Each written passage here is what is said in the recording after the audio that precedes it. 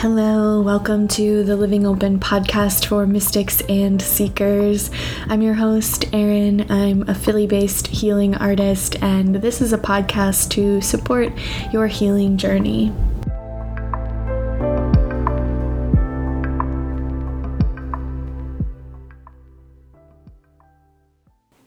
Hello, my friends.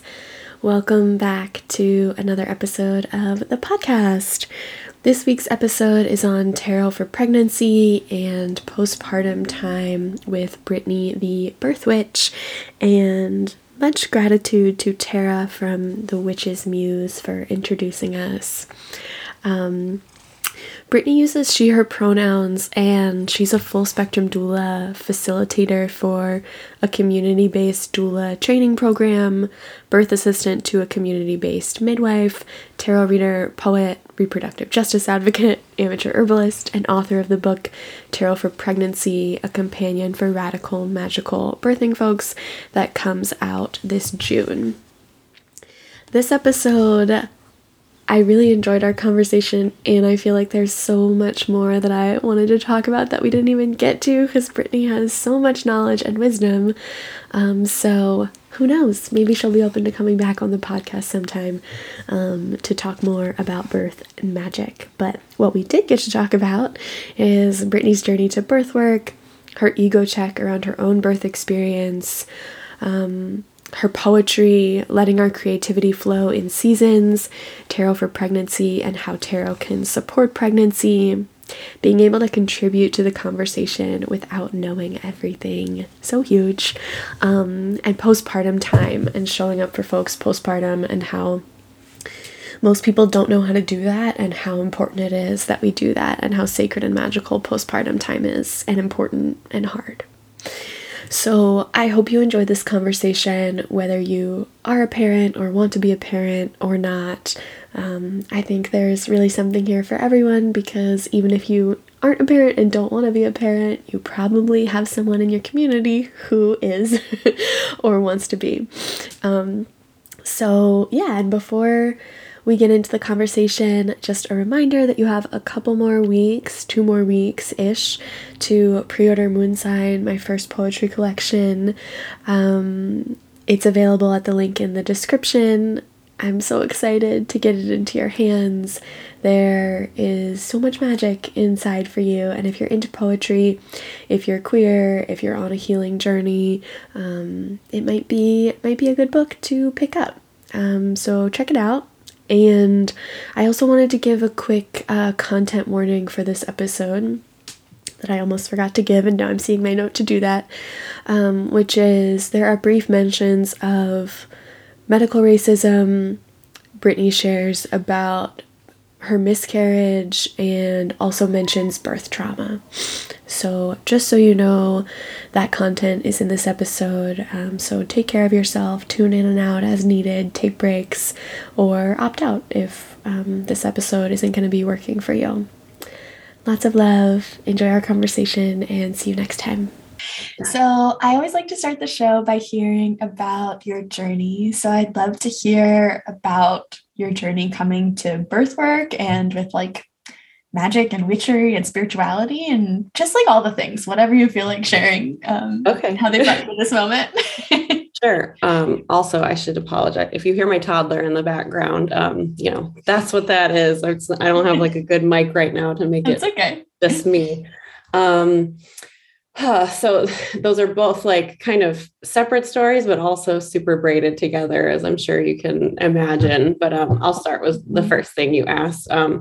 I began my journey to birth work when I started feeling the call to become a parent myself, which was like very out of character for me. It was a major life pivot. I was very much somebody who defined myself as never wanting kids in my late teens and early 20s. So once I started having like inklings that might be something I want to do, I was like, well, if I'm going to do this, I'm going to do it very my way. Like I'm the type of person I have ADHD. So I just became obsessed with, it was my new hyper focus. It was my new obsession was researching everything about pregnancy and birth.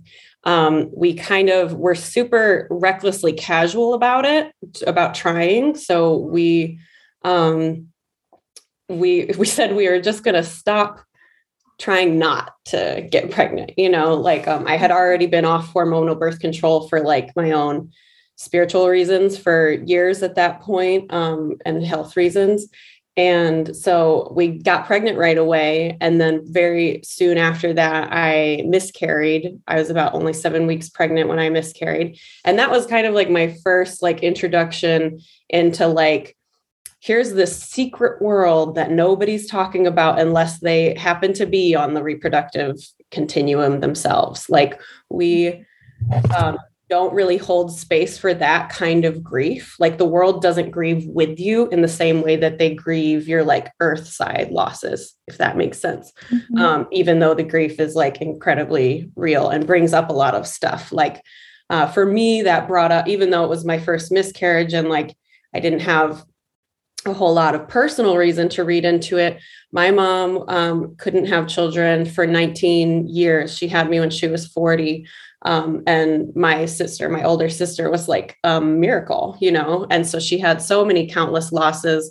She was a foster parent in the interim of that. So I took that miscarriage super heavy. It was like, this could mean that like, I can't, how she couldn't, so yeah, me and my partner were still very much in mourning of that first loss and processing that. I processed that very openly, which is where the initiation into birth work kind of starts, is that like when you start sharing your experiences and all of these people are coming, this is what I mean by like the secret world. I'm like, why aren't we talking about it? There's a lot of like taboo ness around taking up space around that kind of loss. In fact, you'll probably hear a lot of people be like, we don't even tell our families until we're 12 weeks to make sure it's going to stick. It's like, okay, well, what if it doesn't? And then who are you going to lean on? Who's going to be your community? Who's going to be there for you? If they don't know that you're going through that. And then you might be telling them like, hey, I was pregnant and now I'm not, like at the same time of needing them. You know what I'm saying?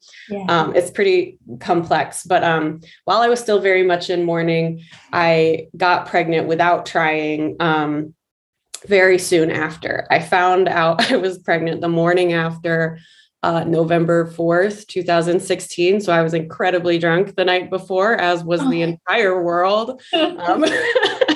And it was extra added, like, how the fuck am I going to bring a kid into this world? But, since then, so many extra catastrophic events have happened that like, that's a common theme for parents. And I think we're all reframing to be more so thinking about like, this is precisely why we must bring like new radical souls into the world. But anywho, so yeah, I treated that pregnancy experience like as if I was getting a PhD in birth and pregnancy. Like I was voracious about taking in information. And I'm the type of person who, like, if I'm really not meant to absorb that information, or what I consider meant to be, then I cannot. Like, school was really rough for me, like in the subjects that I didn't have like a natural inclination or interest in. And I don't remember anything I learned except what I wanted to learn and except what I was. Yeah. So like it flowed really easily for me to absorb this information. So I say it wasn't necessarily like learning. It was more like remembering, which makes so much sense because like, this is ancestral wisdom that like everyone who has a uterus holds in their body. So it was super easy to absorb all this information. And I had my whole pregnancy and birth experience. I was planning a beautiful home birth and did all the quote unquote right things to set myself up to not have birth trauma. And then I ended up having a very rare and life-threatening condition called HELLP syndrome. And so I had to have a hospital transfer before I even really got to labor at home. So I kind of had my little ego check, like not necessarily because it's like, of course, everybody is thankful for medical resources when they're actually needed. The issue in the birth work world is that they're used gratuitously when they're not. So of course, it wasn't like I was mad, that like I needed medical help. It was just like it checked I needed to like experience that. I needed to, and I'm not trying to like explain away or bypass like my own trauma or anything. I just know that for like how haughtily, you know, I was and am still extremely pro home birth. I needed to experience exactly why firsthand, why it's so not conducive to physiologic birth and body feeding postpartum, and how everything that is in like medicalized birth and birth in the medical industrial complex, just how antithetical it is to getting you off on a good start as a parent. So I got that like very trial by fire type initiation. And so everything that I collected and learned, like everybody was like, so are you going to be a doula now? Because I've always been somebody to really vocally process. Like I processed my miscarriage out loud. I was talking about all of my pregnancy feelings out loud. I've always been a writer. That was like my first form of magic, was writing. So I was just like spilling this to, honestly, my audience that didn't sign up for it. Before this, I was a wedding photographer and a wedding videographer. So they're like, I thought we were following like a videography account. And here I am, like my nipples are out. Like it's, you know, that was the platform I had at the time. But what was cool about that is that like people weren't following me for that. And yet there were so much resonances of like, thank you for talking about your miscarriage. It's like freeing me up to feel like I can like take up space in mine, because like 1 in 4 people experience a miscarriage, and that's probably like a low estimate. It's a lot. So like a lot of us are hiding it, you know, because we're told that we have to, and we're told that nobody's going to care. So anywho, people were like, so are you going to become a doula? Like the way you know, are speaking about this, you seem inclined, you know, and I was like, absolutely not. Like, I can't imagine what, you know, how you kind of like push away what you're meant to do, like, because you know that once you do that, there's no going back. Like when the judgment card comes up, you're like trying to like put it off and put it off and put it off, because like that would have changed my life and my business drastically to do that. They were like, well, will you at least be a birth photographer? And I was like, still absolutely not. I couldn't imagine being at where I was at in my level of healing from my own birth story. It would have been extremely hard to even witness somebody else's birth and not have secondary trauma, which happens regardless of whether you've birthed or not. Secondary trauma and birth work is huge. But so I put it off. And then I finally, I think it was a certain friend's birth who had like the very typical cascade of interventions of, you know, she was like maybe a 1 day past her due date, and they did a pretty invasive and traumatic induction that wasn't taking because her body was nowhere near ready, and it necessitated it. We call that a cascade of interventions, how like one little intervention leads to all of the other ones until the big cesarean becoming now looking necessary. But if we maybe had just left shit the fuck alone, would it have really been necessary? And that was like finally my little kick in the butt to be like, okay, I need to like be more than just somebody who's read a lot and knows a lot about birth. I need to I went into it thinking I'll do birth photography, and I'd like to be a knowledgeable soul in the room. I'd like to be somebody who knows how to properly hold energetic space, which isn't always something you can even teach. Like that, you know, is just a natural inclination some folks have. But also I want to like be able to hold that space for my friends. To be honest, this is kind of fucked up, but I just wanted them to listen to me more. Like I'm trying to like the saviorism that is possible in birth work is very real, because like sometimes you share information that does end up saving somebody. So you have to like check yourself that you can't save anybody. Like that's not what it's about. And everybody's on their own journey. But back then when I was new to birth work, I was absolutely trying to save people, namely like the people in my life who I cared about. I've since learned better. So nobody come at me. I know you can't save I'm not going to come at you. Yeah. it's a whole thing in the birth work world. But back then I was totally going into it with the saviorism mindset. Like, depending on where you're at in the country, Black birthing people die at 3 to 12 times the rate of white birthing people. Like, it is rife. It's ripe to come into this work with a saviorism mindset. You know what I'm saying? So I did my doula training with Mama Glow. It was a very beautiful experience, but because of everything that I had already accumulated throughout my pregnancy, it wasn't like a whole lot of new information in terms of like birth being a doula. You know, I've since like had a lot of auxiliary education that I've learned a lot into. But yeah, that was how I kind of came to it. And then like, now I fully moved away from doing wedding photography and videography. Like those schedules really don't jive. Like I'm booked like about a year in advance for weddings, and people only know they're pregnant, you know, like 8 or 9 months in advance. And they're both extremely high pressure events in people's lives. I joke that I went from like one pinnacle of somebody's life to like the even more pressured pinnacle of somebody's life. Like, I just like to be under pressure, I guess, which is so absolutely not true actually about me even. But yeah, that's how I came to birth work. I feel like I have been talking forever and still haven't even like said any of the juicy shit, but like that's the gist. I didn't come willingly. I was dragged, as we often are, to like what we're meant to be doing, because shit gets real once you start doing what's in alignment with like what you came back here to do, you know. You can no longer like just be living your life for yourself, which is true about becoming a parent anyways. So it kind of coincided. I know a lot of birth workers who were doulas prior to ever having children of their own, but most of us, like, you come into this system and realize like, why is nobody fucking talking about how fucked up this is? And it's like, we are just nobody if you're not in this world, you don't care, you know. People are absolutely talking about it, namely like Black birth workers who have like led the reproductive justice movement since the beginning of ever.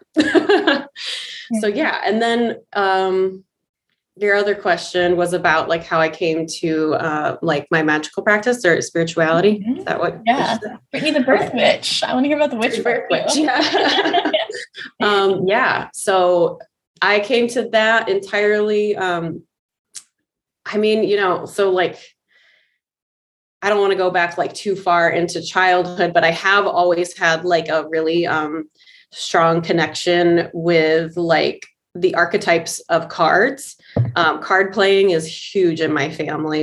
I'm like a poet, and I've had one poem published, and it was about playing cards with my family and what that like signifies for us. But also like, I even remember way back in the day, like, you remember Candyland, like the old one, where like there was the ice princess. That card was so fucking bent up. She was like she was a queen archetype to me. Like, I loved the cards that had people on them, and I like played with them till they were disintegrating. I loved like card archetypes. So I was gifted my first deck when I was maybe 16, played around with it a little bit, didn't think much of it. It was around like 2015 when I was gifted what I more so consider my first deck, because it was the first deck that I became intimate with. So yeah, tarot was my initiation into everything else. Juliet Diaz's book Witchery was hugely formative for me, and now it's like wild because she's a close friend of mine, and she super helped me in leading me back to my magic. I feel very grateful for her work. She just had a book come out called The Altar Within, but sorry. The authenticity in this conversation. So yeah, like I had, again, was reading tarot for myself, doing a lot of really intentional self-study for a couple years before I And again, people were like, are you going to offer readings for other people? And I was like, no, I don't even know if I feel comfortable with that. I had not yet done enough research to make sure that I wasn't even appropriating the tarot by using it. So like the idea of getting paid for it at the time felt icky, especially with where I was at, just in my learning process about it. I have a book coming out, and one of my favorite parts of the book is the history of tarot, because like that was what was missing in my self-education, is like a comprehensive, like, because it is super complicated. It's a very cool and convoluted story that I didn't write. Sonia Estelle, the Word Witch, wrote it for me. Thank God, because I love that. She's incredibly thorough. Her word magic is so uniquely her. And if you're not at all interested in pregnancy, like you should get my book just for Sonia's chapter.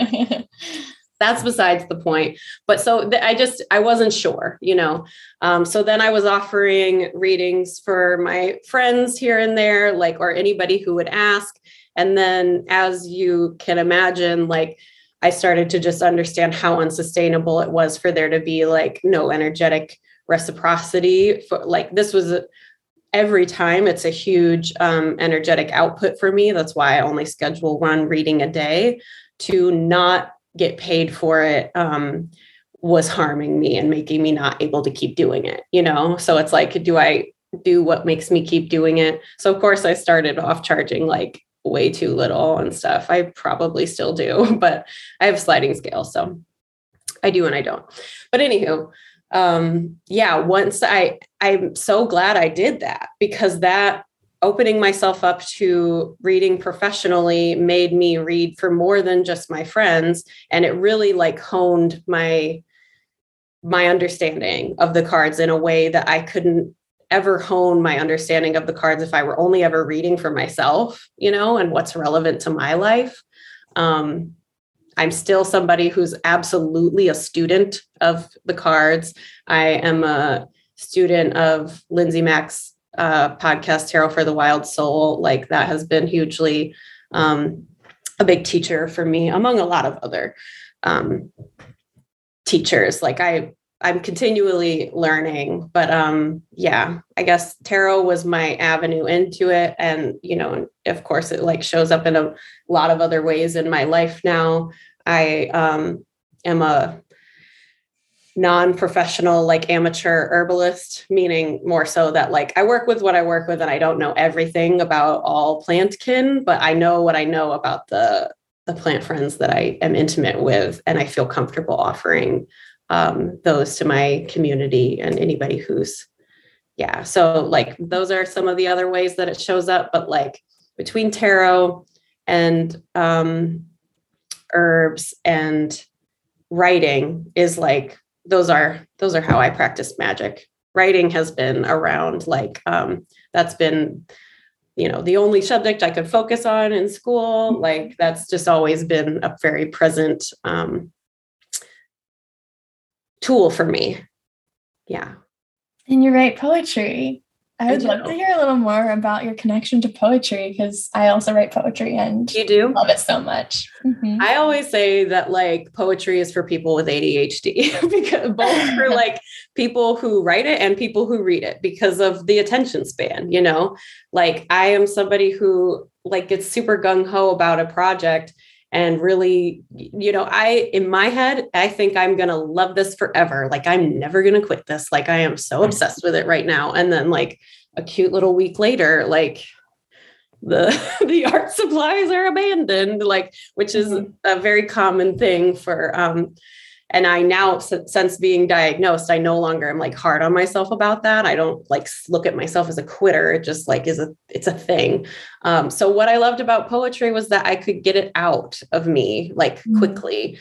The fact that like I wrote a whole book that's being published is like very wild in my mind, because like that, the longevity and attention span that took, I mean, I did it over time. So like, I didn't write it in the way that people usually get a book out of themselves.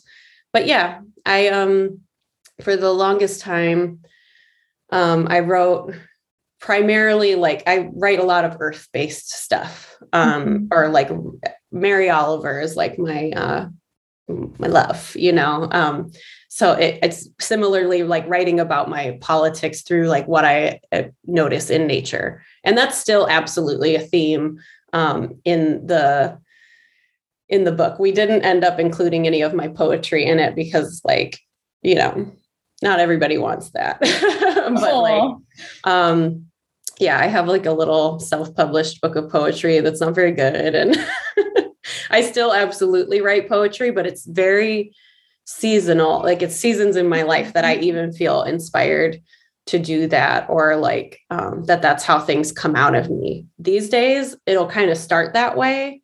And then I launch into like a more essay type of like, let me explain what I'm talking about. Because it's always so like what I write about now is so related to parenthood and motherhood and like the cultural landscape that we exist in. So there's a lot to educate on, in addition to like the poetry is for like making you feel. Like I feel like poetry works for like understanding through visceral feeling, but then in the birth work world or in the parenthood community, there sometimes needs to be a little bit more like actual education or explanation of even what I'm talking about. Or maybe I just like want to over explain to make sure I'm understood. Yeah. Well, either way, I love that idea of like allowing poetry to come in seasons and just like not putting a specific form on it, but allowing whatever wants to come out of you to come out. And maybe you thought it was going to be a poem, but actually it's a whole different thing. And like, that's so cool when we let our creativity evolve and our needs evolve and don't try and like, no, this needs to be a poem. So I'm not going to do this thing I want to be. Right. Yeah. It's like, that's not how I want to create anyways. For sure. Like letting all art be what it needs to be, which I'm grateful for the fact that I like pretty much wrote my entire book before I had a book deal. So that way it wasn't like I was trying to ever make a thing be a thing, but yeah, that's a little bit of a different story, but yeah, poetry. I don't know. Word magic. You mentioned the book, and I think the book concept is just so cool. Do you want to share a little bit about Tarot for Pregnancy and like how tarot can support pregnancy? Sure, absolutely. The idea, the full name is Tarot for Pregnancy, a companion for radical magical birthing folks. So it's definitely like to kind of be like me as a doula in a book for people, but it's also for your tarot deck to be your doula if that's like not something that's financially accessible to you, because your tarot deck is tailored to you and your life, like any given reading, no reading's going to be the same. How conversational it can be. So I think that it was just a huge opportunity that I saw a lot of pregnant people not tapping into, because there are, quote unquote, scary cards in the tarot, like the Death card or the Three of Swords, and people having those cards come up and not knowing how to read them as pertains to pregnancy, because there's never been a book that's focused on tarot for pregnancy or birth or parenthood. Because that didn't exist, you might not know how to read the death. The Death card is absolutely going to come up for a lot of people during pregnancy. Like there is a very real death of your pre-parent self happening. Like I can almost guarantee that it's going to come up. And it comes up in your kid's childhood too, because of how rapid their growth stages are in the early years. So if you don't know how to read that, in a way that like is pertaining to it, then you could be like, I'm not going to touch my cards. And that's problematic to me, because like, this is a huge resource for accountability in your parenthood style. It's a huge resource in, signaling to you if maybe you're not with the right care provider. That's a huge opportunity there. Also, the other big thing was that I had the kind of like realization that the ace through the 10 are energetically, numerologically lined up with all the months of pregnancy, like ace being conception, as the aces are. And then month 2, month 3, month, all into 10 being the final weeks of pregnancy and birth. And 10s are very much a birth like, ending, completion type of card, and everything in between. Like the 5th month tends to be when, just what I've noticed from my doula practice and my community and what I witness and read about other people going through, like 5th month is the transition from the beginning half of pregnancy into the latter half, and birth gets real. And you know how 5s are like, transitions are tough, like, and there's some sticky shit in the 5s. And like the six of cups, like around the 6th month tend to be when people like start returning to their sexuality after like, feeling like shit in their bodies in the first trimester and stuff. It all makes so much sense. Like each card has something to say about pregnancy. If you Google tarot for pregnancy, or at least before there's a book about it, because now you'd see my book. But did I mention I wrote a book? I feel like I just shut up about it. That's okay. It's very cool. Then you would get some like, you would be like, or you would read like, the Empress can be representative of fertility, or the 10 of Cups could mean that like you're going to get pregnant, or things like that. That's all you would get, like cards that like are supposedly supposed to represent fertility or pregnancy. And yet every single card is relevant to the reproductive continuum, every single one. So yeah, like I just felt like that resource was really missing in the tarot library. I know there's so many books about tarot for this or tarot for that, and so many just general tarot guides that like I didn't know of this existing. And I'm pretty sure it didn't until I wrote it. And I had a lot of, I won't say imposter syndrome, but I had a lot of confusion about why I got this idea. Like, why me, when I know that there are other birth workers out here who are far more seasoned than I am. And I know there are other witches out here who are far more steeped in their spiritual practice. And I know they exist simultaneously too. So like, what is it? I don't know. I can only like think that maybe it has something to do with like the writing aspect, that part I got to. And like, not everybody is both a witch, a birth worker, and a writer, like, so the actual like skill to execute it was like something I could do. And I just had to get over myself and stop thinking about like not being the right one to write it, because I'm like, who the fuck am I to think I can write a whole book about pregnancy when I've been a birth worker for now like 4 years? Like that's nothing in the grand scheme of things. I did a lot of work around that, a lot of Akashic Records readings to be like, where do I get off? Where do I get the audacity to write a book about this?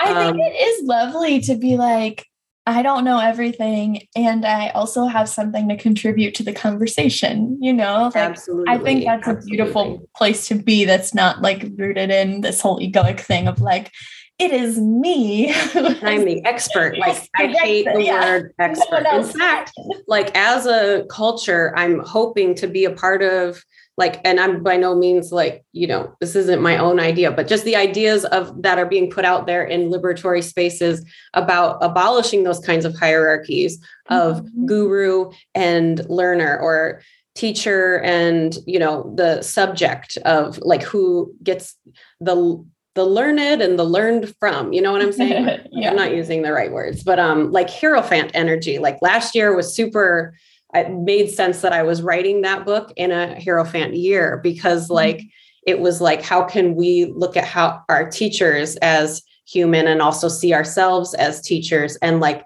not be putting anybody on any kind of knowledge pedestal. And that like the book is honestly trying to get out of people that they have this magic in them, and it's not me, and it's not outside of them.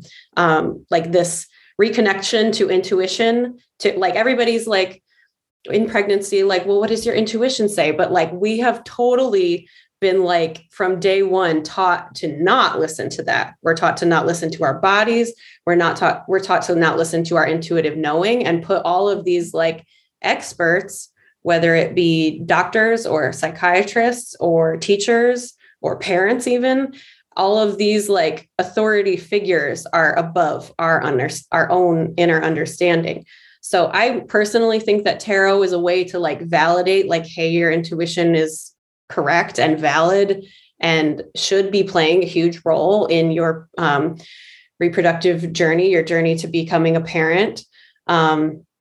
Yeah, I know a lot of people who are like super self-sovereign and super very, like would advocate for themselves in any other setting. And yet when they become pregnant and they become almost a vessel for someone else's life, it becomes whatever the authority figure says goes, whether that authority figure is an OB or a midwife or some other kind of like somebody telling them that you have to do it like this, or that you can't eat this, or blah, blah, blah. There's so many rules to pregnancy that are not even founded in evidence. So like, it's problematic that people are not feeling empowered enough to continue their own research beyond what they're being told. Obstetrics is the least evidence-based field of medicine because it's unethical to like do double-blind studies on pregnant people. So like there's a lot in that world that is still being practiced that has long since been debunked, like not eating during labor, that's just like one tiny thing. So like, it's just imperative that people are feeling empowered to do their own research in this field. Like an imperative, I mean, like as in life-saving, because the numbers are going up, not down. We do not have, everybody's like, well, thank God, like, for hospitals, because like people would be dying. Otherwise, people are dying as much as they were in like the 1800s during pregnancy and childbirth. And it's preventable. And a lot of it is very connected to these unnecessary interventions that are over medicalizing an event that like for many people is just a physiologic event, like pooping. Like we just are really taught that we've got to have some help to gestate our babies and get them out. It's hard for us to even comprehend that that'll happen without like doctor interference, Yeah. So, yeah. And so after that happens, postpartum, and you mentioned this before we started talking today about postpartum and how we should all be showing up better for folks postpartum. So I'm just wondering if there's anything you want to share about like the postpartum time, even like spiritually, and like, how we can support people in postpartum. Yes. I'm so glad you asked. First of all, we need to all of us, start considering it to be relevant for us to know about. Like we kind of think, I'm not somebody who wants to have kids, and like they made that decision to have kids and that's their thing. So like, it's not my problem, whereas the parents right now, we are tasked with raising the generation that's going to have to save us all, to be honest. Like it's a little bit late for us to be the one, like millennials are like, we're too old to like, we don't have the sight and the tools to do what needs to be done. Like, how you see Gen Zers and you're like, wow, you guys are so smart. Like they really, truly are. Like kids that are coming out these days are, they're very smart, and they're coming back with a very strong purpose. We're not living in neutral times, like to have a child these days is to try, in my circles, at least, like you are intentionally trying to foster what will be the change makers in the world right now. So like, I was just talking about this with my friends the other day. Like we were like, what comes after Gen Z? And we like looked it up, and the next generation. So like my son's generation, I believe, will be Generation Alpha, like we're starting at the beginning again. And I just think energetically about how they are going to be like, I feel like us millennials, Gen Y and Gen Z are all about, we're tearing down what we like white supremacist capitalist patriarchy, everything that we saw just like has been slowly festering for generations. And we're looking back at older generations and we're like, why did nobody do anything about this? Every generation does what they can from their vantage point. Which is why what we're able to do is limited, and this is why becoming a parent, it can be an extremely radical act. And so I think about how Gen Y and Gen Z are the like terror downers. So that means that Gen Alpha, the next one, will be who's building what's next. It's an extremely important job. So we should give a fuck about it, is like the crux of it all. We should care about how kids are coming into the world, because that is often our first like imprint of trauma. I don't know if you've ever done like any rebirthing like experience or something, but like often we go back and we find out like that, like a lot of why we are the way we are, our sensitivities, is from our very first earliest experience, which is of being born. And if that goes back to, and it's inherently a little bit traumatic, like the squeeze, like being evicted from your warm, watery womb is traumatic regardless, right? Sure. But it's extra traumatic when we are separating babies from their birth parent after birth, when we aren't like doing skin to skin, when they aren't able to go like right to the zone. Like there is a hormonal secretion on nipples after birth that smells like amniotic fluid. This is home. Like, and I'm motioning to my chest for people who are listening. Like, that's home for people, for like new returned ancestors is what they are, coming back with a very specific agenda. So if we can foster, like, imagine like what you might be capable of if you weren't in therapy for healing your childhood trauma. That's like what we're hoping will be possible for our kids, to not have to do all this healing so they can actually get to work on what needs to change.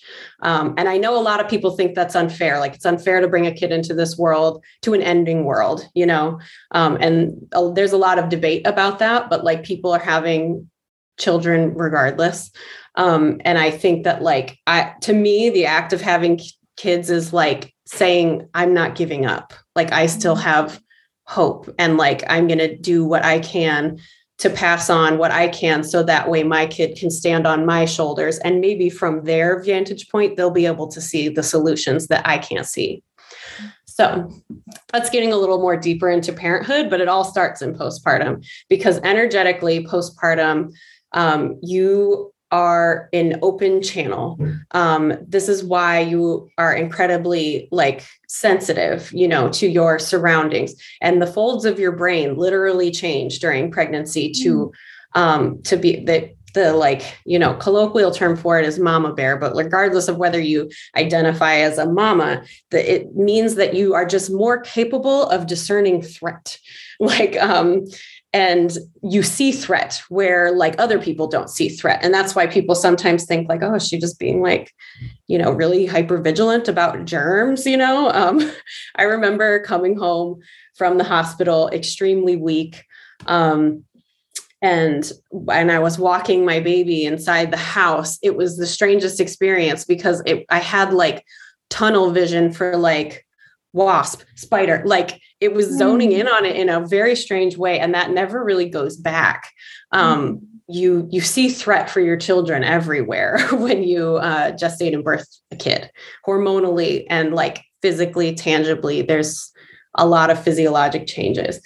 And then there's just the sheer fact of like, for successful body feeding, like body feeding is a food sovereignty issue. A lot of people, like I'm not somebody who believes in promoting the ideology of fed is best, because it's not neutral. Fed is best is something that's saying like, whether you feed your baby formula or breast milk doesn't matter, because it's good that they're getting fed. And, duh, but like, it's actually an extremely privileged viewpoint, because formula is very expensive and formula companies are extremely predatory in their marketing. They're even more predatory than like cigarette company marketing. And they're the only thing that can give you a free sample of something and create a need from a free sample. So it's not a neutral topic. So anyways, why that's related to postpartum is because postpartum people, in order for their milk to come in, if they're choosing to body feed, they need to be home and in their comfort space. So that's where one of the first things where like being out of your home in a hospital, like, yeah, a lot of times you're like, well, your milk is always there, because the first thing that comes is colostrum. So yes, it's there, but there are certain medical interventions that can make it not come in. Like I was on magnesium sulfate to deliver safely to prevent me from having seizures. which is of course a great necessary thing. But it's a drug that dries you up and makes you feel like a hot, wet dish rag. And it is what they give people to stop their milk production if they don't want a body feed. So that was an added, like I had been leaking all over my sheets every night since 17 weeks. And all of a sudden my baby's here and there's no milk coming, So we did supplemental nursing with donor milk. And it's a whole thing. So anywho, like just fostering and supporting the environment. Like if you are going to be somebody who's coming in to a postpartum person's sacred space, know that they are an open channel still, and considered in traditional Chinese medicine to be for the first 40 days, they will be that like open channel that needs like gentleness and warmth and presence of community to close back up in a healthy way. And this has long-term, sorry, my cat is scratching at my door. This has long-term implication for the health of birthing people down the line, like how well we heal, how warm we're kept, how cared for and held we are postpartum. Like coming over to hold the baby and then leave is like one of the worst things you could do. Like nobody needs to even really be holding your baby except for the person who birthed them, unless they're asking for that because they like want a shower or something. Because like for the feeding cues and stuff to happen, like they say every 2 hours, but it's actually so much more frequently than every 2 hours. Like they were just used to being in a womb, hooked up to their placenta via an umbilical cord. They were used to having perpetual nourishment and they don't understand hunger, So like just them nursing all the time is to help like more milk come in and be like, hey, a baby is here. We need to like kick up the milk production beyond colostrum. And it's also like their comfort zone. It's their bonding. This is what I mean by like, nobody even really needs to be holding your baby other than who birthed them. And the parent or other partner parent or whoever is like living in the house and living in that microbiome. But so if you're not going to like come in and be in their space, there are absolutely things you can be doing to promote their recovery. Like everybody should be bringing food to these new parents, like new parents, whether or not they have a partner. It's even more crucial though, if they're single new parents and don't have a partner, but regardless, they still need nourishing homemade food made with love brought to them. And I say made with love because like that, yes, it's great to give somebody like DoorDash gift cards and stuff, but like, because of that, how open they are energetically, like you making them something homemade is so much more impactful than takeout maybe. And so like things that are good for postpartum are like warming soups. There's a lot of like traditional indigenous foods, a lot of traditional Chinese medicine foods that are like things that have ginger, warming things. I recommend the book, The First 40 Days, and all the teachings by Rayanne Madison, who's Postpartum Healing Lodge on Instagram, and Erica Davis, who is Whole Body Pregnancy on Instagram, has a course specifically for friends and family and community who are trying to show up for their postpartum kin. And like, it just makes me cry, like looking at it. I'm like, oh my God, somebody wants to like take care of us. Like when you're stuck at home and not stuck, like you're in it, like the word for the postpartum time period of like staying in Spanish is cuarentena, like quarantine. You're supposed to be inside, like not even necessarily really going outside, especially not if it's cold, because you're in traditional Chinese medicine, like you're not even necessarily supposed to put your air conditioning on if you're not supposed to have ice in your drinks, all kinds of things to promote warmth coming back to the body. And I'm not the one to like speak on to educate on the traditions of it. So I'm going to keep recommending The First 40 Days. And there, I'm sure are other books as well. But yeah, so you're trying to promote that like tender, sacred time. The best things you can do are bring food. Something else that's helpful is setting up a meal train for postpartum people where like, so it's like kind of a schedule and you can send it out to their whole family, all their friends, everybody in the community. So people can sign up and be like, okay, I'm going to bring you lunch on Wednesday because I see that there's an open slot there. It's called Meal Train. So setting that up for them is huge. If you are coming over, it should be in a helping capacity, not in like a visiting capacity. Like you see dishes in the sink, you wash the dishes in the sink. If you see a load of laundry in the dryer, you fold and put away the load of laundry in the dryer, like because they're not going to be like in a space where they should be doing any of that for many, many weeks. Ideally, like some birthing people postpartum will like do too much too soon. And so like the bleeding that happens postpartum is called lochia, and your lochia is kind of like a barometer of if you're doing too much. So say your bleeding has slowed to like just a little bit, and then like you're like, I can vacuum the house. That kind of reopens that wound in your womb where the placenta detached, and you start bleeding again. So it's kind of like a sit the fuck back down.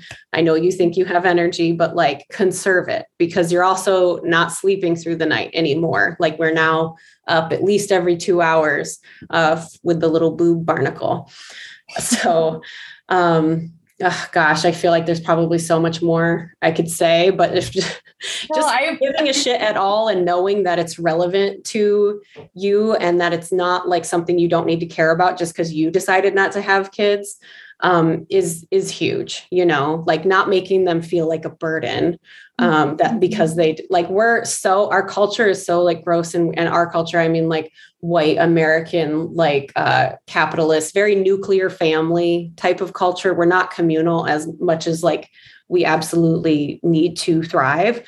So we're very much like, you made that decision, like that's your problem to deal with, but it's not a lot of skin off your back to make someone a nourishing meal and help them feel seen, listen to their birth story, help them process, like make them know that like they aren't abandoned because they're now a parent. It makes all the difference in the world, and it'll make all the difference in the world for how that child then grows up into these very important humans that we're raising, because they hopefully won't have like a traumatized, detached, depressed parent, which is what a lot of us grew up with, like a parent that couldn't connect with us or couldn't attach to us properly because they were so drastically unsupported that like they couldn't even be there for themselves. And like we need to be more so taking care of postpartum people than the baby. We need to be holding postpartum people, not their baby.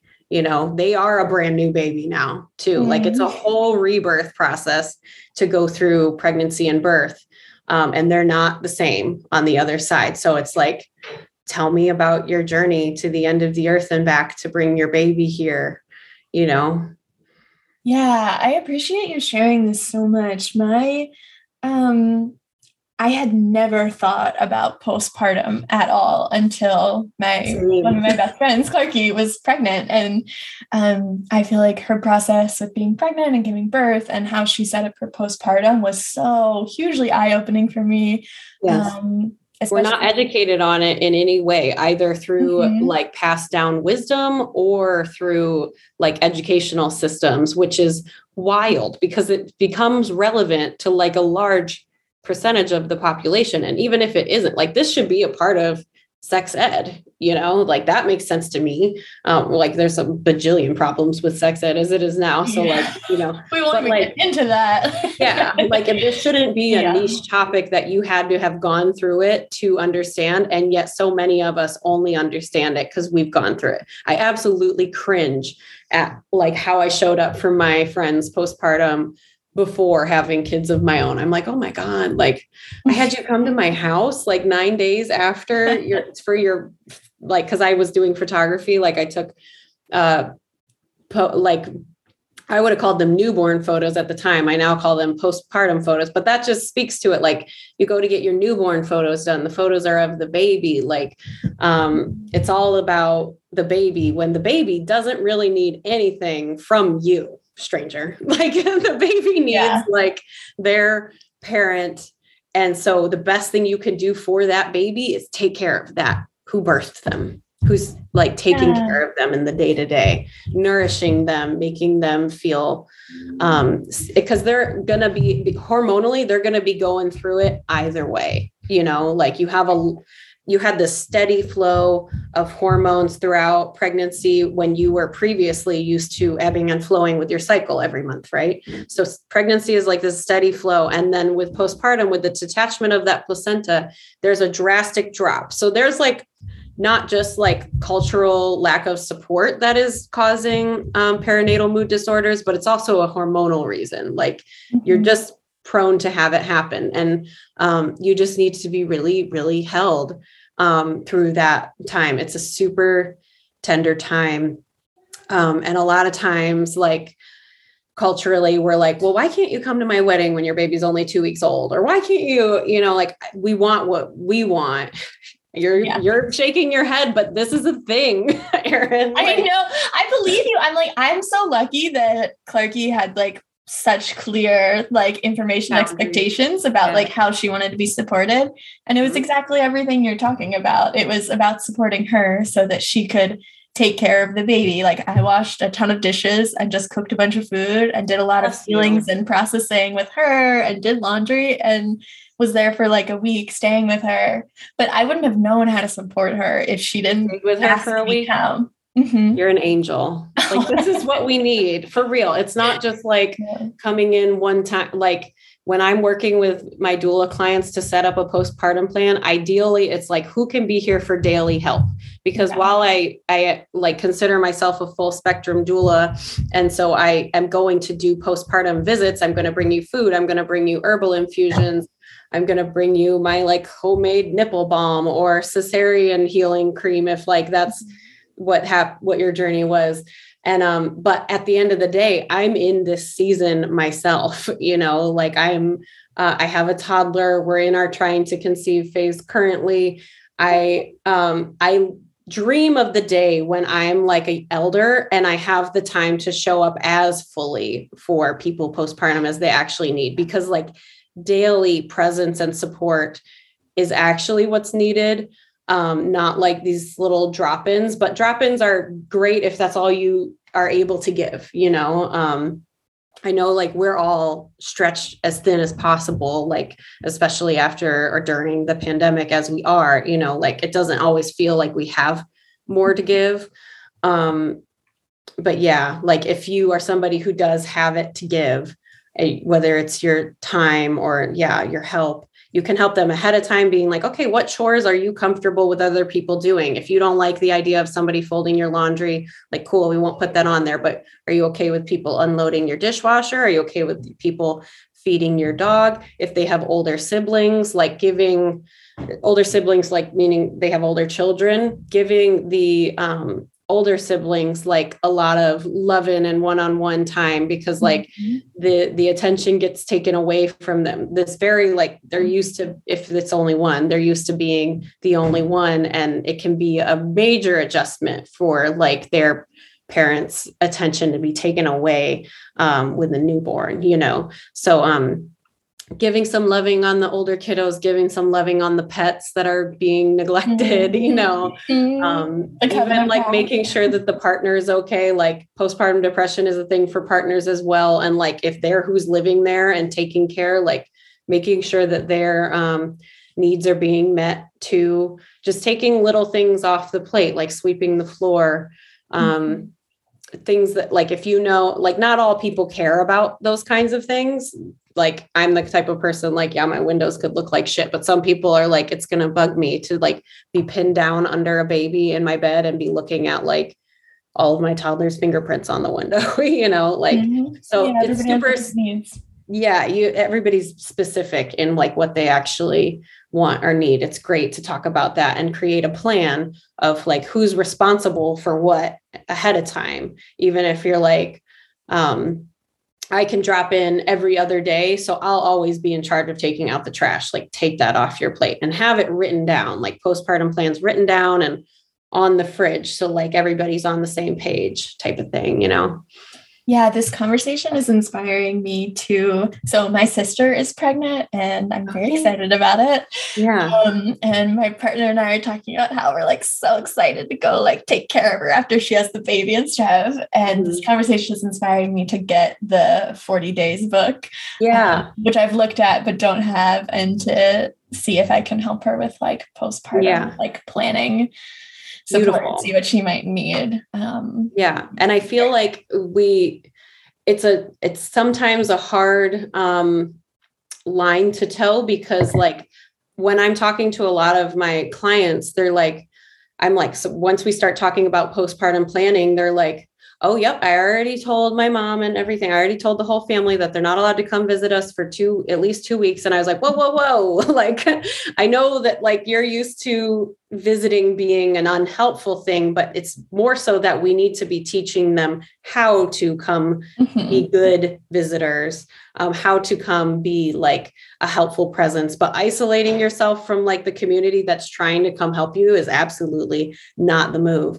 And so a lot of times, like it can be tricky to show up for people postpartum if they're not asking. A lot of times it's like, okay, maybe they're not asking because they are afraid of, asking for help is just so frowned upon under white supremacist capitalism. You're supposed to be able to do it all yourself.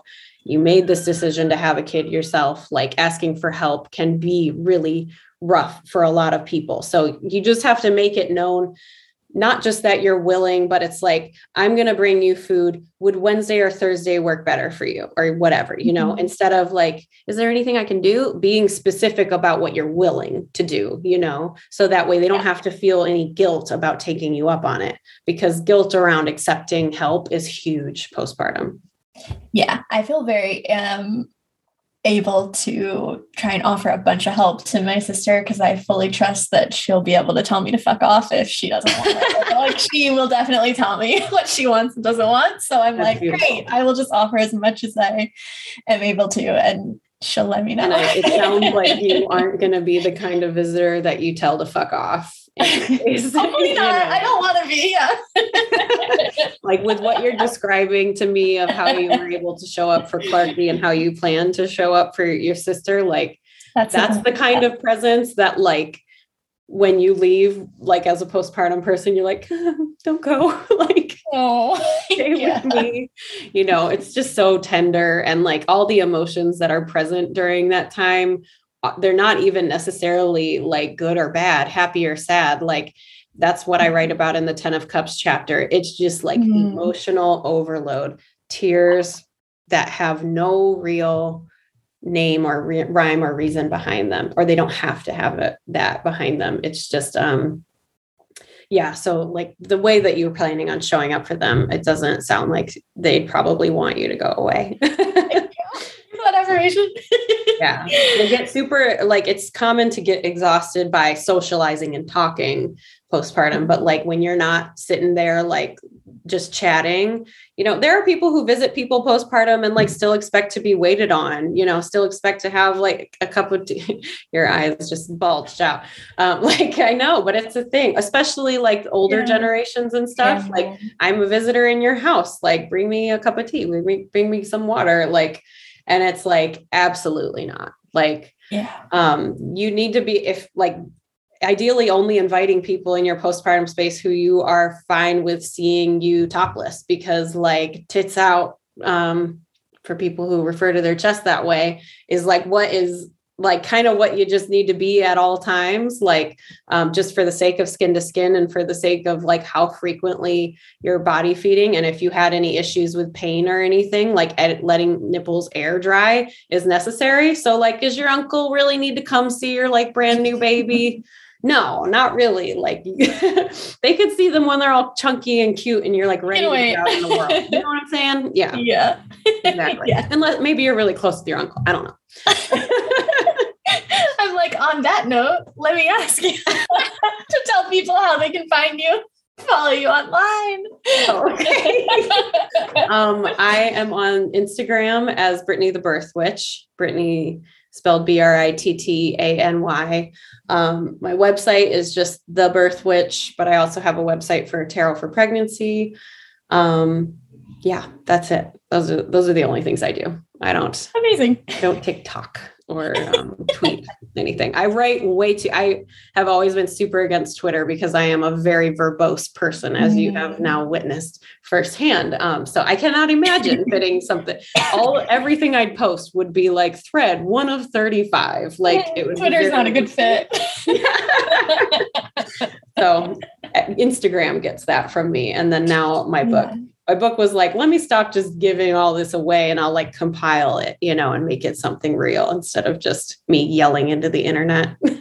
Yeah, I'm definitely excited to get your book, especially I'm like in the future when I don't plan to give birth, but my partner does. And I'm very excited for that whenever that happens, not tomorrow, but like in the future. But I feel like that will be so beautiful for us to like do together, and because we both love tarot. And that makes me so happy. Yeah. Thank you so much for coming on the show. It's so nice to talk to you. You're most welcome. Thank you for reaching out, and thank you for this. This has been lovely. Thank you for doing these. Thank you for hosting these spaces. This is very important.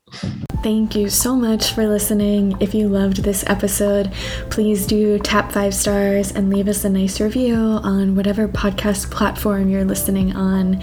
I appreciate it so much, and it's a really lovely way to be in exchange with the show, with an indie podcast. You can check out all the links mentioned in this episode in the description, and I'll be back on Monday with another episode. Make sure you subscribe so you don't miss it, and stay in touch on Instagram at ERYNJ_ or Patreon. Until then.